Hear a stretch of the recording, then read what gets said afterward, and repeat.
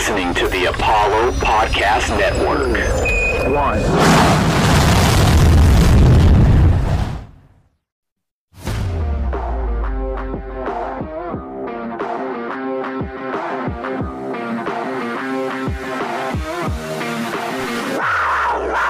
Jones across midfield. Jones just waiting for somebody. Jones inside the 20 to the 10, and for the fifth time in his career, will not be stopped. Here's Grimes and a pull-up three. Oh, Grimes, dead high shooter. Blair to Patterson in the corner for three. To midcourt. That's Mark at the buzzer. It's gone! It's gone! Tremont Mark at the buzzer! They call the Phi Slamma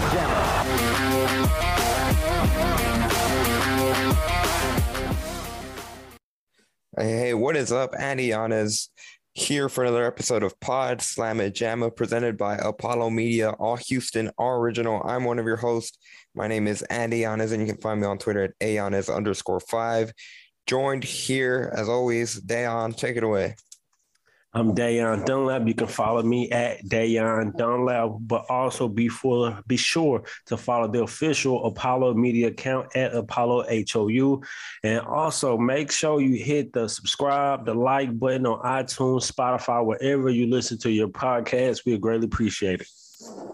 Dayon, right off the bat, we talked about this. We got to start with the men's basketball game. They were traveling their first true road game of the season after getting off to an 8-1 start. Their only loss coming in the Maui Invitational against Wisconsin on Thanksgiving week. And it was the matchup was a matchup advertised as two heavyweight fights, two top 15 ranked AP teams, and the matchup did not disappoint. It literally, there were both of these teams, they were throwing haymakers at each other the entire night. Every time one team seemed to build a little momentum, build some separation, the other team would come right back.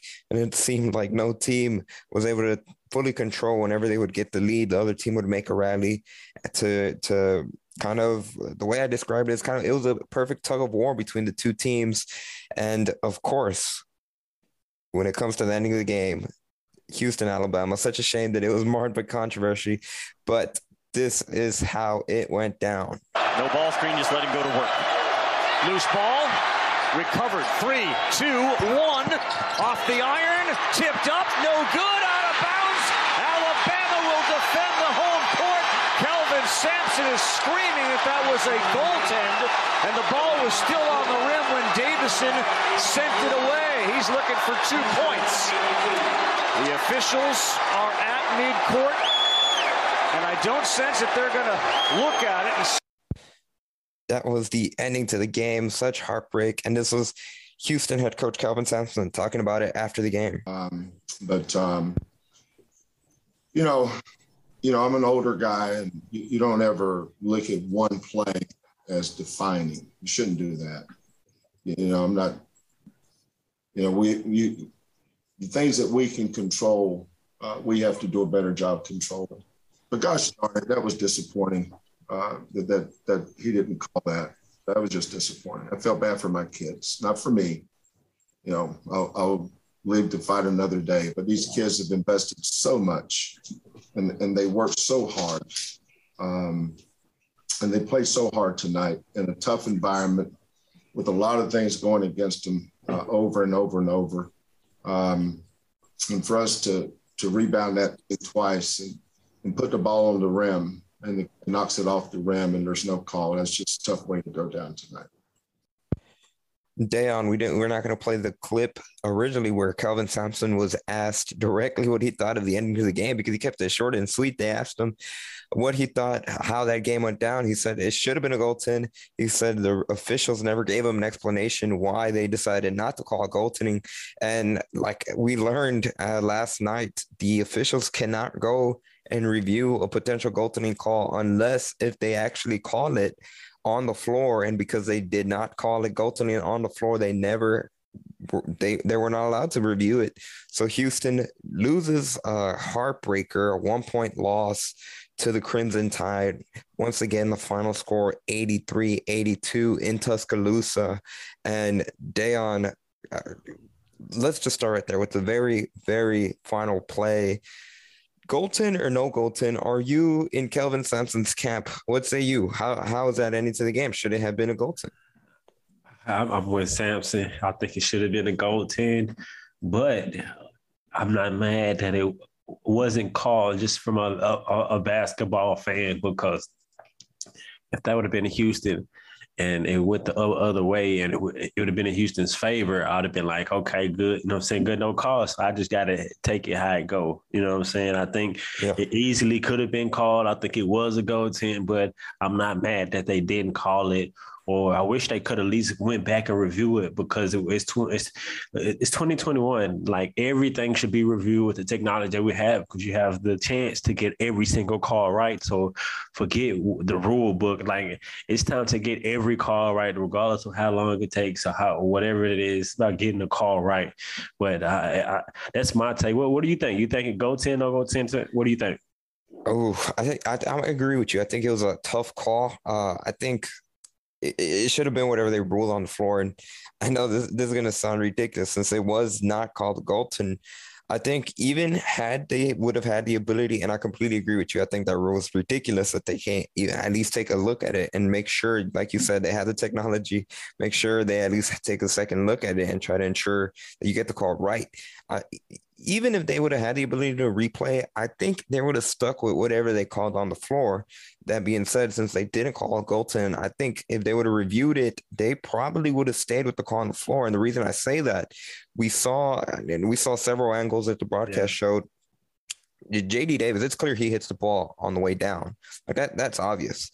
The thing that was kind of controversial was JD Davidson, my mistake. The thing that was controversial about that play is it's hard to tell whether the ball was completely over the cylinder. And there have been fans that have been sharing the official NCAA rules and see what defines goaltending, and what people were arguing they were in favor of Houston was that it doesn't have to be completely over the cylinder. Even if just one part of the ball is over the cylinder and it gets hit on the way down, that should be a goaltend. Now, that's why I think it was, because it was an obvious tip, shot attempt going. It was obvious that he tipped it going up. That's why I believe it was. No, yeah. And that I'd agree. If they would have called the goaltend on the floor and they get the opportunity to review it, I don't think there was enough there where they could have said, you know what, this is clearly wasn't goaltend. We're going to reverse the call. But the same thing, you get what I'm saying? I think whatever would have been called on the floor would have stood. And it just goes to show how tough of a call it must have been in real time.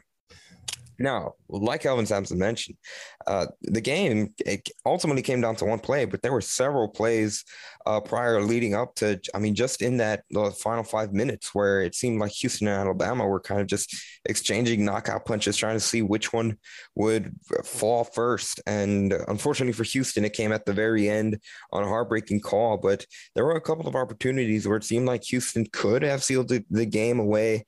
I know the big kind of storyline off it, staying with the officials theme, was the free throw and a bit of a free throw disparity. It was obvious that the officials were calling it very strict for the entire game. And Alabama at halftime, I think they shot 20 free throws in the first half, made 17 of them. They only shot 11 free throws in the second half. But I think right there, that you could kind of point to Houston went to the free throw line 19 times, missed 8 of them. And of those 8 missed, 5 were from J'Wan Roberts that Kelvin Sampson talked about at post game. Now, speaking of J'Wan Roberts, he himself had one heck of a game in terms of just completely crashing the offensive glass and being a game wrecker for Alabama. They had no answer for him. Interesting that Kelvin Sampson also said he had been dealing with ankle injuries on both of his legs leading up to the game. It just makes what he did even more absurd and phenomenal, to be honest. But Houston had a couple of opportunities, even going away from the free throw line. I think Houston had just they had a 2-point lead, and they gave up a wide open 3. And to make it worse, Tajay Moore fouled one of the Alabama players closing out, ended up being a 4-point play just right there. Those plays, they piled up. Missed free throws, it all piles up. And unfortunately for Houston, it ended up, they give it credit, they were still in position to win the game. And It came down to the last second, but it all adds up. And a 1-point loss, it stings, but I think in the long run, it's going to be something that helps them grow, especially. I mean, they came really close to I saw someone else posted online, like if they would have beaten Alabama, this would have arguably been the best win by all college teams this entire season, beating a top 10 opponent on the road in a hostile environment. And boy, it certainly seemed like it was a crazy atmosphere from the TV. I can't imagine what it must have been like to actually been in their shoes and playing in that atmosphere. Deion, what say you? I mean, you said a lot, and I agree with just about everything you said. But one thing that stood out to me from Houston was first true road game from your freshman starting point guard, Jamal Shead. And the way that he responded, first you look to see how he responds, and then the way he responded, I think is really the coaching staff was really going to be happy with. And I could tell his team was thriving when he was on the floor because of that energy that he was playing with and his ability to beat his defender and break down the defense and make the right decision, whether it's to score, go for his floater, pull up, jump shot. He really showed his entire bag last night. And I think with the way he responded in that hostile environment that you talked about, I think this team really, the sky is the limit, because I think there's put even more trust that he can lead them where they want to go. Of course, it's going to take more than just him, but they have their floor general that they've really had in years past, from Dejan to Galen. And so I think that was the biggest takeaway that I've seen, really, just from the basketball game. From Houston's perspective, Marcus Sasser, he didn't shoot well, but another thing that stood out to me, he looked like an NBA guard. Some of the plays that he made last night, where he blew by his defender, finished through two post players, that's an NBA type move, because in college, there's no defensive 3 seconds, so the paint is a lot closed. And so for me to see that he has that ability to finish over two taller players, because in the NBA, the floor is going to be more space, but it also closes quickly and you have more athletic defenders. And so with him making that move, and then some of the pull up mid-range jump shots and the threes, the timely threes that he made, I think he's a next level player. He played well last night, but the biggest takeaway was Kyler and Jamon Mark. I think those two were struggling, not really adding much offensively. I think Kyler had 6 points, and Jamon, he didn't score. And so he was aggressive looking for a shot. He had a couple mid-range pull-up jumpers that he missed. He just didn't make his shots, but they need him to add that scoring, especially if he's coming off the bench. They need offense coming off the bench. But J1, he's the closest thing probably to Dennis Rodman that I've seen, as far as the way he chases the rebounds, his energy, what he plays with. Like, he knows his job, and he comes in and he does it at a high elite level. That's elite rebounding. I bet coaches could put on tape throughout different programs of Jerron Roberts rebounding, and they can be like, this is what we want right here. You can't teach that. You got to have heart. You got to have want to go get the rebound, and that's what he does. But I think it would have been a big win, but Alabama, you got to give credit where it's due. It was high-level guard play last night, man. From Shackelford, the way he was able to shoot the ball, the shots that he was able to make, Quinterly, the way he was able to drive, penetrate, make plays. Both teams showed me that I think both of them will be in at least the Sweet 8, Sweet 16, deep Final Four runs, because of the way that their guards can play. Jamal Shead, Marcus Sasser, I put money on Jamon when it comes down to it. As the season continues on, that he's going to show up. He's going to have a better game. Kyler just had unfortunate calls, foul trouble, so he couldn't really just stay on the floor and really just be a factor. I think one of them he had on a block call, which was early in the second half, so foul trouble really plagued him.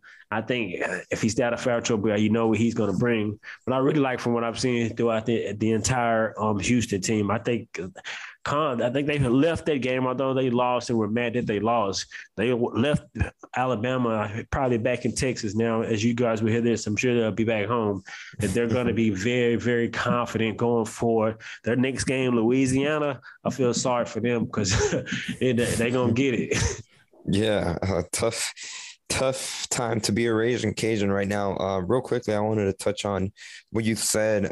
Honestly, you kind of echoed what Kelvin Sampson said after the game regarding Kyler Edwards and Tramon Mark. He said, first, you gave kudos to Marcus Sasser. Like you said, he didn't necessarily have his three-point shot falling against Alabama, but this is growth from years past where some of it might have been with the role that he was playing as well, but in years past, if his three-point shot's not falling, it would kind of, not necessarily that you would see Marcus Sasser become a non-factor, but he wouldn't necessarily look to attack, like you mentioned, get into the paint, force his way, draw contact, essentially find other ways to be a playmaker. And that's what he did last night against Crimson Tide. Went to the free throw line 5 times, hit all 5 free throws.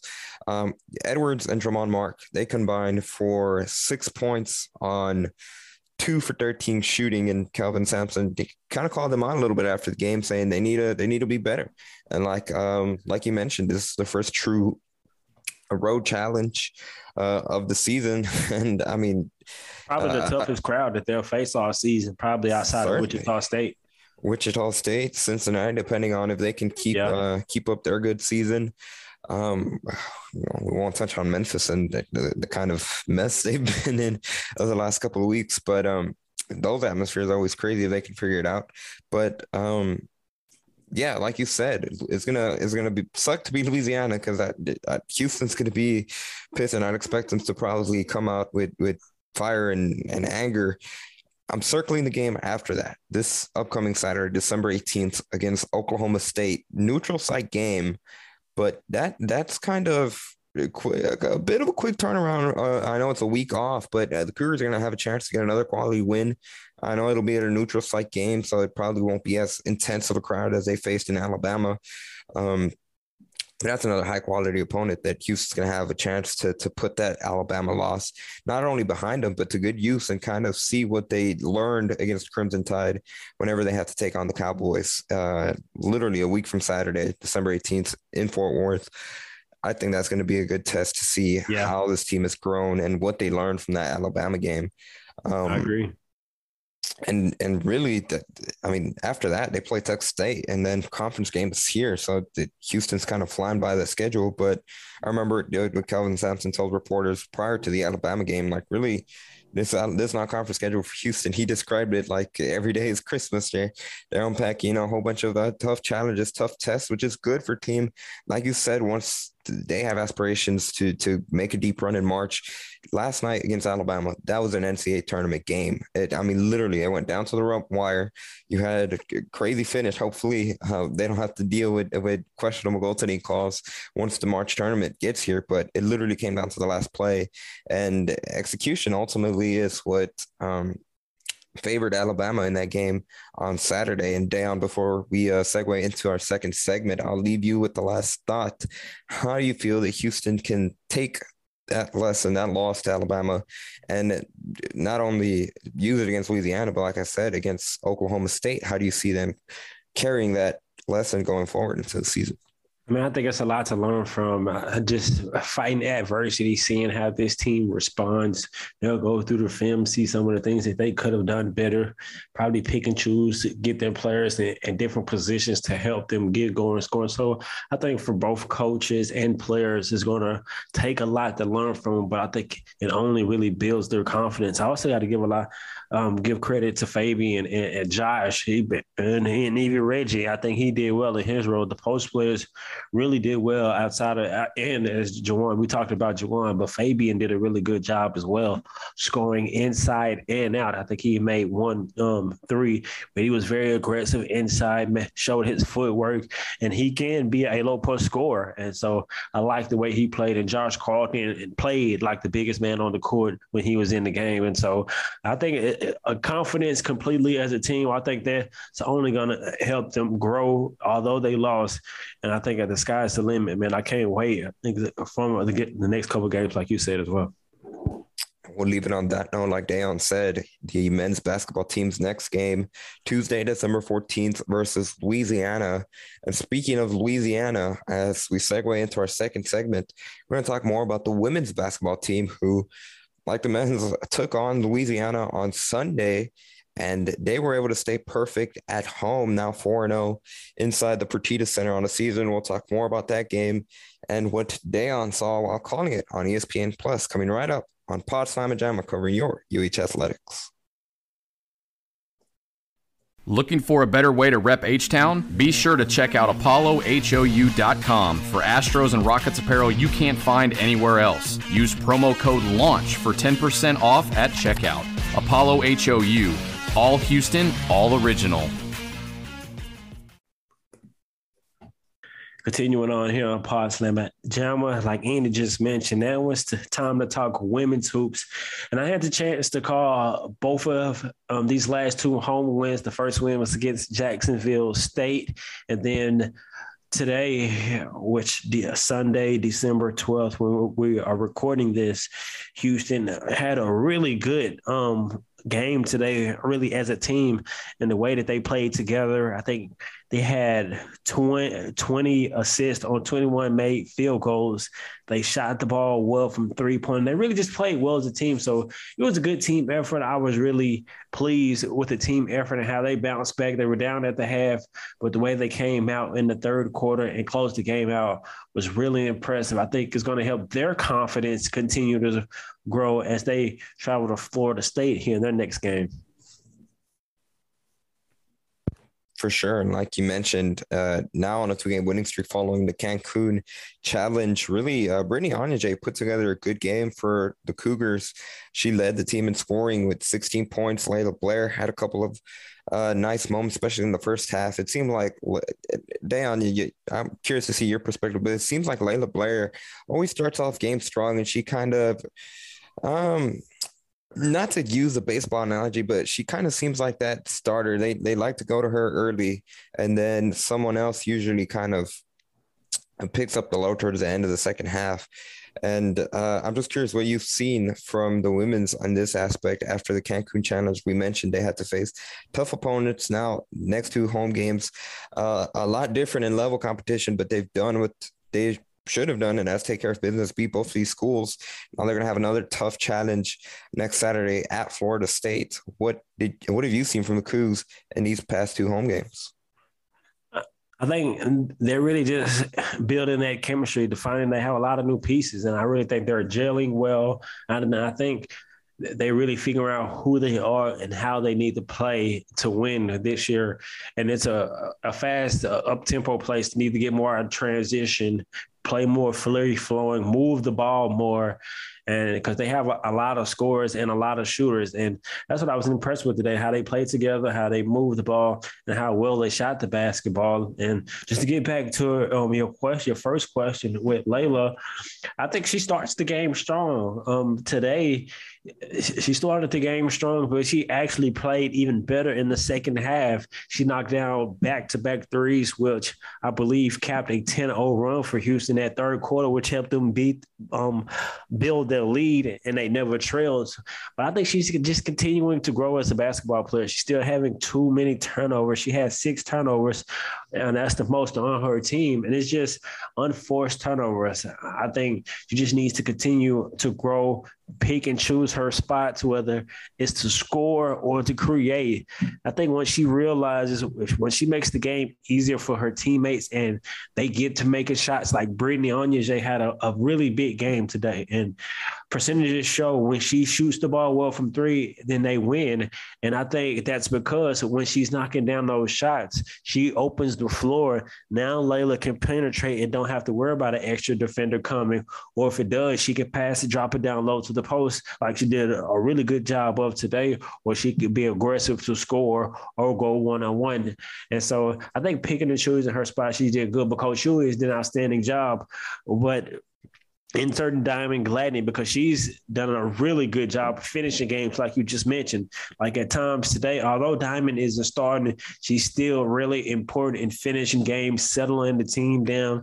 And when the game slows down and just getting them in and out their sets and just being a leader on the floor, being a coach on the floor. She was able to knock down a couple of shots, get a couple of shots to go, and she rebounds the ball as a guard as well. So it was a really good team effort. Tierra Young is defining her role, and she's becoming more and more confident, very aggressive scorer. Her mid-range game is probably second to none from what I've seen. I think I've seen a few players who can shoot it how she can, but if she can continue to be aggressive, and Bria Patterson, she's been the difference in these last 2 games with her ability to do just about everything on the floor. Rebound, dribble, lead the fast break, lead the defense on their press bait. If they can play how they've done these last 2 games and watch these have the confidence and really just be consistent, especially executing the half court when the game slows down, I think they can really reach their goals and have a strong conference run, because the conference is going to be really good. You mentioned Diamond Gladney, and she's no longer starting. That's a move that they made after the Cancun Challenge. You mentioned Tierra Young. They've inserted her into the starting lineup. Diamond Gladney coming off the bench. Now she's still playing significant minutes, like you said. And to add on, she's done a good job of closing and kind of keeping that professional attitude. But I'm curious, you get to talk to Ron Huey before each home game. Had he mentioned anything regards as to making that move and making Diamond Gladney coming off the bench? Was that something that maybe she was more comfortable in, or what can you say about that? He said with him and his coaching staff just going through the tape and feel like they needed to insert Tierra because they needed more scoring. And Diamond were just kind of in a slump shooting the basketball. And they were kind of been teetering with Blair and Tierra in practice. And he just felt like it was the proper time to insert her into the starting lineup and give them more of a boost scoring the basketball to start the game. And I think that was the right move as Diamond. He talks about how selfless she is, how good of a teammate she is, how good of a leader she is, and she didn't sulk in that. She took it to now she's talking more on the bench, and then when she gets into the game, like I said, she still has a really big role, especially being upperclassman, knowing the system, knowing what to do, and playing with the amount of experience she has, seeing different moments. And so I think she's really excelling in her role coming off the bench now. What about, like you said, Tierra Young? He felt like they need a little bit more offense.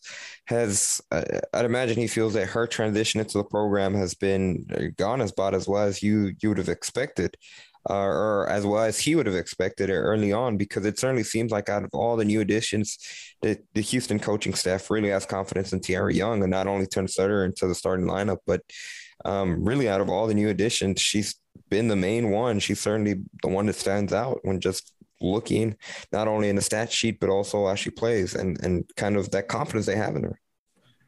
Right. And her talent speaks for herself. I think with the talent she has, she's gained the trust throughout practice in the way that they say she works. And she's coming from the SEC, where that's the best conference, in my opinion, in women's college basketball. And she had her best game against the ranked Texas A&M team. So she's not going to shy away from competition.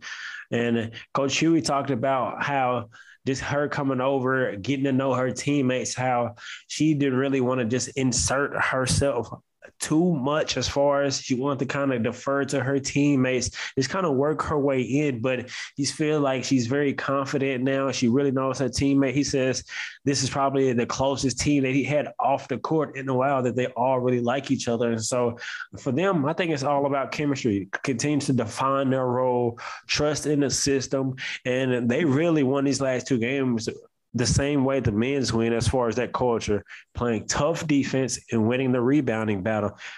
Today, they had 14 offensive rebounds out of 38. And so they really pounded the offensive glass in which they were going against a smaller team. So if they can play like that, tough defense, pressure, speed up the team, and then score in opportune times, play fast, move the basketball, and knock down those jump shots, play inside out, they could be a really good team. For sure. And like you mentioned, this upcoming Thursday, December 16th, they're going to have another road challenge, something that true road games.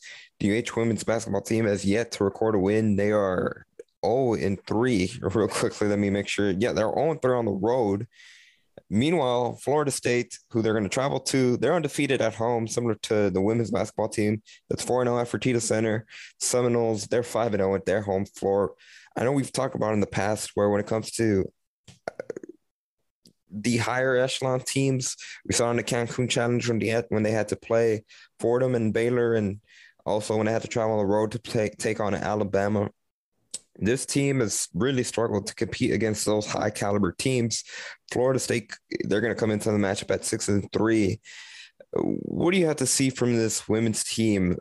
Obviously, the main thing is just to see them compete with another team that's at that higher level echelon that they haven't been able to not only defeat early on in this season, but honestly compete with. They had a good start against Baylor, and then it all unraveled after the first quarter. To see that improvement, we talked about it with the men's, where they need to take the losses and grow from it. What are you going to be looking for in this game against Florida State? To build on the good things in these last 2 wins. I think they've had some good things. Now make them good habits and play to your potential. This Florida State team that they're playing started the year ranked 16 overall in the AP top 25. So they have a ton of talent. They just lost a few games that maybe some that think that they should, but they're a really good team. So for Houston, I'm looking for you to come out and compete. And I know basketball is an up and down games, but they're going to have to execute and trying to limit those stretches to where they struggle to score and turn the basketball over. They have to stop turning it over, especially on the road. You can't win games when you turn it over a high number. They had 19 turnovers through 3 games. They averaged around 25 turnovers per game. After entering into today's game, they got them down to 17, and they had 19 against Louisiana. So if they can still get those down, maybe to 15, under 15 turnovers a game, rebound, play tough defense, play fast and pressure on defense, I think they can take care of business and beat Florida State. But I think they have to come out and start fast against Florida State. For sure. And one of the final things I wanted to ask about is in terms of what Ron Hugh and his coaching staff, they like to pressure other teams when they're on defense. Sometimes they'll do full court pressure. They just want to make other teams feel uncomfortable. Do you feel like this unit matches up well with that system, or what have you seen from the Cougars on the defensive side of the ball, especially when it comes to those higher end teams? I think that's their identity, but also at the same time, Coach Hugh, we have to give him credit where credit is due. He's done an outstanding job these last 2 games, switching it up and playing a little bit of matchup 3-2 zone, in which today that was the difference maker in the second half because they had trouble stopping the point guard Rice from Louisiana, keeping her out of the paint. She had 11 points in the first half, and she only scored 2 in the second half. And part of him switching up to that zone, using his length on his team and their athletic ability and pounding the paint, funneling everything outside really helped him. And so that was a good coaching adjustment for him. And he said talked to me that before the game. He said, I have to not be bullheaded and make certain adjustments just because I like the pressure and I like to do this. If this team isn't always doing it at a high level, then I must be able to adjust. And he did that over this last couple of games. And so I got to give credit where it's due. I think the players can play that. I think it bodes well when they do that because it speeds up the tempo of the game and they can get out in transition. And some of the guards can go one-on-one instead of always facing a tough set defense. So it's kind of like a gift and a curse. Maybe sometimes they're tired or just a lack of focus, but I think they definitely have the ability to play it. Well said. And coming right up on Pod Slamma Jamma, we'll talk more about bowling. No, not the pinstripes and bowling balls. We're going to talk about bowl season. The UH football team had their designated bowl. They're going to be in the Birmingham Bowl and will play on December 28th against an SEC opponent in Auburn. We'll talk a little bit more about what this bowl game could mean for the 2021 UH football team. Coming right up on Pod Slamma Jamma, covering your UH athletics. Looking for a better way to rep H-Town? Be sure to check out ApolloHOU.com for Astros and Rockets apparel you can't find anywhere else. Use promo code LAUNCH for 10% off at checkout. Apollo HOU, All Houston, all original. Yeah, it's about that time. It's bowl season, like Andy said, and Houston has a good opponent, in my opinion, facing a SEC team. And you know how that conferences look. You saw how good of a game, how they played Alabama, and see what Alabama did after that to the number one team, Georgia. So it's definitely not a cakewalk, a tough opponent. And one of our previous podcasts, when we talked about how some bowls are kind of useless if it's not a New Year's Bowl. But I think this one is important for Houston, and I give my reasons why. But Andrew, what's your take on this bowl? What are you looking for here in this matchup with Auburn?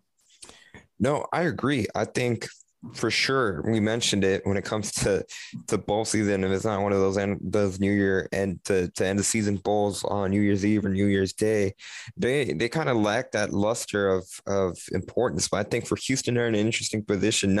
First, they're taking on an SEC opponent, like you mentioned, took Alabama down to the wire, and really were real close to knocking off any chances that the Crimson Tide were going to have at being in the college football playoff. And now look at Alabama now. They're the number one team in the country heading into the playoff. But also for Houston, it'll be a bit of an opportunity to kind of not make up for a couple of losses, the only two losses they have on the season, but kind of put a stamp, finish the season off that, for all intents and purposes, was a success. It was certainly historic after dropping the first game of the season, turning around, winning 11 in a row, hanging tough with Cincinnati, who ended up making the college football playoff for the first half. And then obviously that second half, that third quarter, they wish they could have had back. But going back to that first game of the season against Texas Tech, losing to Big 12 opponent, and then playing Cincinnati, tough for one half, but once again, similarly, kind of not being able to keep up with them in the second half, I think it's going to provide an opportunity for this Houston team to be able to kind of atone for those two games, for lack of a better word, and prove that that their record wasn't necessarily a product of their schedule, that they didn't necessarily face those tough challenges throughout the season, but it was more of an actual cornerstone. They were actually taking a step in the right direction, and they can do that, like you said, with a win against an SEC opponent that played Alabama really tough. Now, obviously, a lot's going to depend on how many of the seniors decide to play in the game. Obviously, I'd imagine Marcus Jones is number one to see whether he decides to play or if he wants to, if he's ready to pursue his NFL aspirations. There's going to be a couple of other players on the team that I'll be curious to see who plays for Houston. But I think overall it'll be a good experience, especially for the younger guys, especially obviously for the running back duo. Alton McCaskill will be interesting to see if he plays, what he can do against an SEC defense. And just overall, the defense itself for Houston, they were able for much of the season to shut down opponents in the American Athletic Conference, not giving up much ado about nothing. But whenever they played Texas Tech and Cincinnati, they showed cracks in their defense, and it'll be interesting to see against another high caliber opponent what they can do. And to be honest, that's what I'll be looking forward to the most, to answer your question, is how the defense can compete against a team that went toe to toe with Alabama. And I know their quarterback, they lost Bo Nix to an injury, but the backup filled in and did real good against Alabama. TJ Finley he transferred from LSU. Exactly. So they're not going to be lacking talent regardless. I know they had a down year for an SEC team at 6-6. They still had to play an SEC schedule. So certainly, and I hate to use this argument, but if they were in the American Athletic Conference, they would have had a much better record than 6-6 too. So to be honest, this is a much more even matchup that last time I checked, Houston is actually underdogs against Auburn. So I think it's a good test, and I think it's a good chance to end the season off on the right note as you already capitalize on the success you had. But what say you, Dayon? What are you going to be focusing on? Yeah, I'm going to be focused on the hunger from the team. I think, like I said, I think it's an important bowl game because you want to come out and prove that you're as good as your record showed this season. And no other way to prove that than beating the SEC team. You know how much people give credit to the SEC. And I think if Auburn was an American, to be fair, would have probably went undefeated. But I'm looking forward to see the offensive line. Can they block Auburn's defensive line? That's the SEC defensive line, and they just struggled and gave up 8 sacks against Cincinnati in their last matchup. So can we run the ball against the SEC defensive line? And also, can we pass block? If we can't do neither one of those, then it's going to be a long game. But TJ Finley, I think he is a really good quarterback, but has an ankle injury and he's been battling. So I think our defense showed that we're a top 5 defense. I think we'll be able to stop them. Their running back Bigsby will be an NFL top first round draft pick when he can't come out this year, but whenever he will, he's going to be a top pick. Their defense is good. And so it's a good matchup, but I'm going to be mainly watching our offense. Can our offensive line pass block and run block, which will allow us to do anything? I think Tank Dell, he's proved to me last week against 2 NFL corners that he's a next level type player. He could play in the NFL and he can get busy against anybody. So I think get the ball in his hands, he'll make plays. Clayton probably get it out quickly.